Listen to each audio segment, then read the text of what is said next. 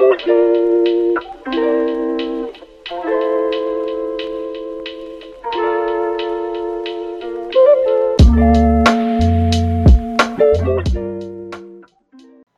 life under capitalism getting you down?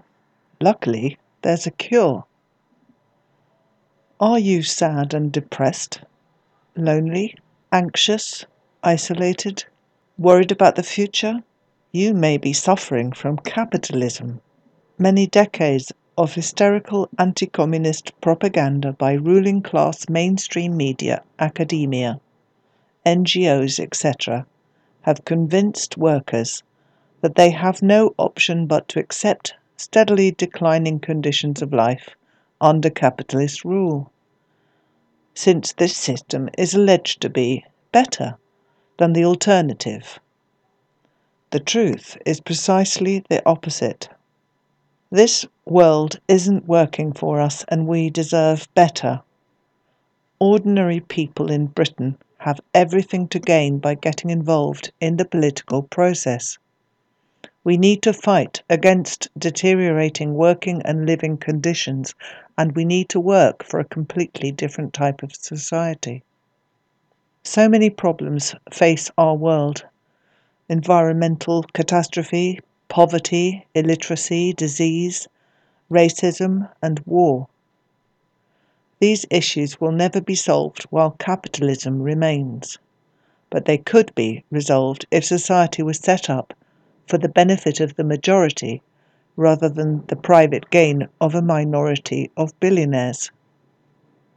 Under capitalism, our society is organized to enable the extraction of profit to the detriment of the people. Under socialism, it's just the opposite. Everything is planned to provide for the needs of the people. Just thinking about it logically, it makes sense that we organize ourselves and manage our resources for the benefit of all, not to create private fortunes for a tiny handful of parasites. Communal and social just mean sharing amongst the members of a group or society. Sharing society's wealth is the basic principle of socialism and communism. Wealth is produced by work, by productive labour. It is the working class, at home and abroad, that creates most of the wealth that exists, not the rich. Capital is wealth, money, land, premises, machinery, factories, which enables an individual or group to employ workers, whose labour adds wealth to that original amount. This is the basis of capitalism.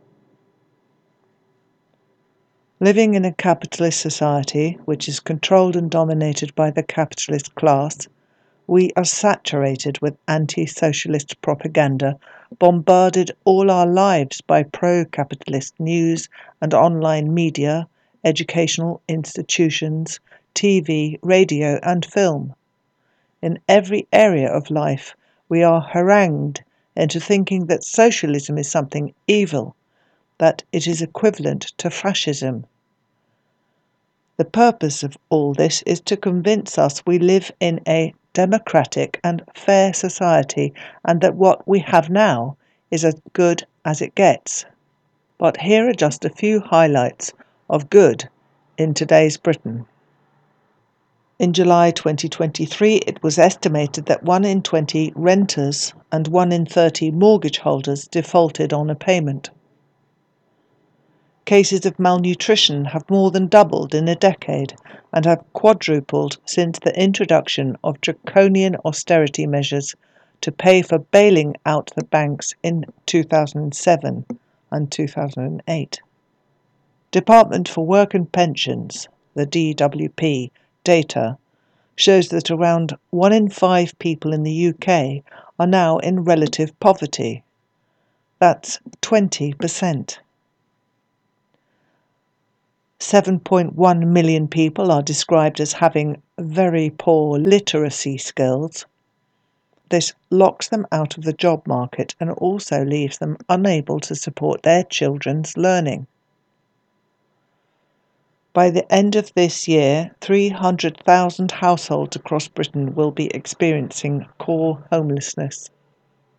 Even forgetting the major issues we all know from looking around us, that our infrastructure is crumbling, rubbish builds up, roads have potholes, pavements and trees are overgrown, public recreational facilities are neglected, libraries and community centres have disappeared, etc., etc., etc. The list goes on and on. The root of the trouble?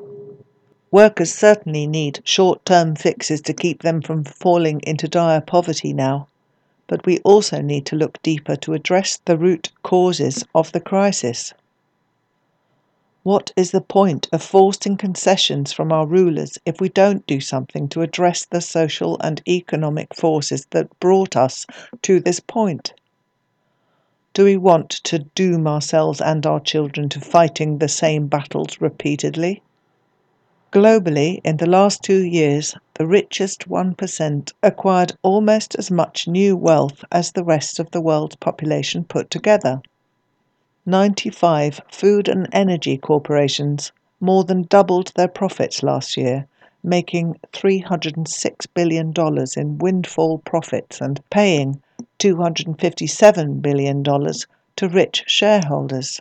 The fact is that whilst a minority of grossly rich elites are bathing in obscene wealth, many in Britain have joined a select group of 1.7 billion workers worldwide who are battling to survive against conditions where inflation is rapidly outpacing wages. The market has proven itself to be totally unable to meet the needs of the people. The capitalists have shown themselves to be entirely unable to run their own system for the benefit of society. Ultimately, only socialist science enables us to understand the causes of this crisis and to create a real working class party. This is needed so that workers' power can be used to create a society that not only solves the problems that press on us so heavily and urgently today, but also offers us the prospect of a bright and fulfilling future.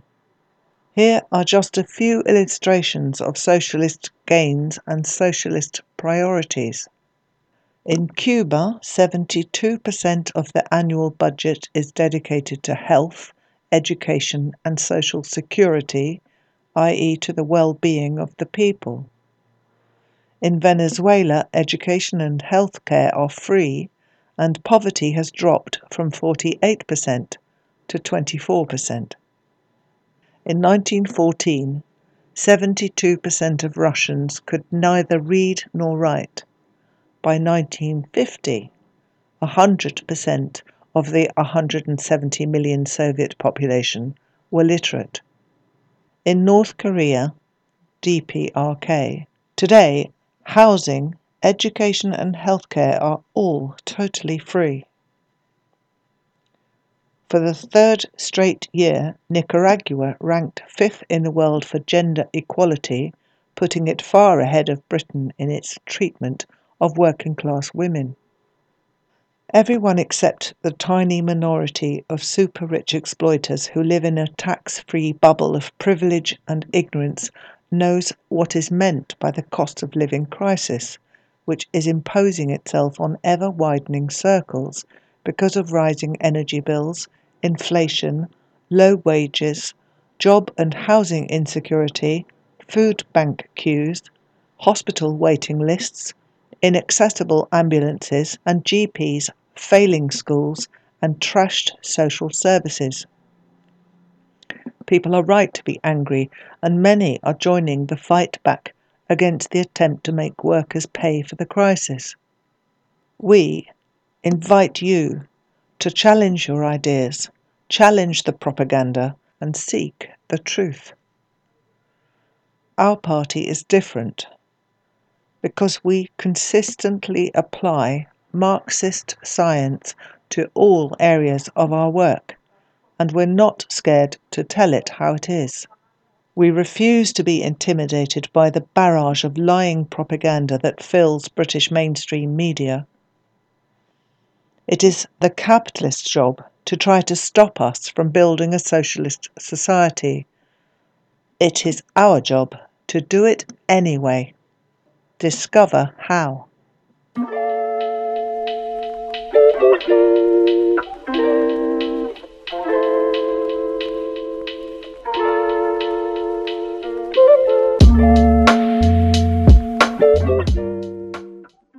Thanks for listening to Proletarian Radio.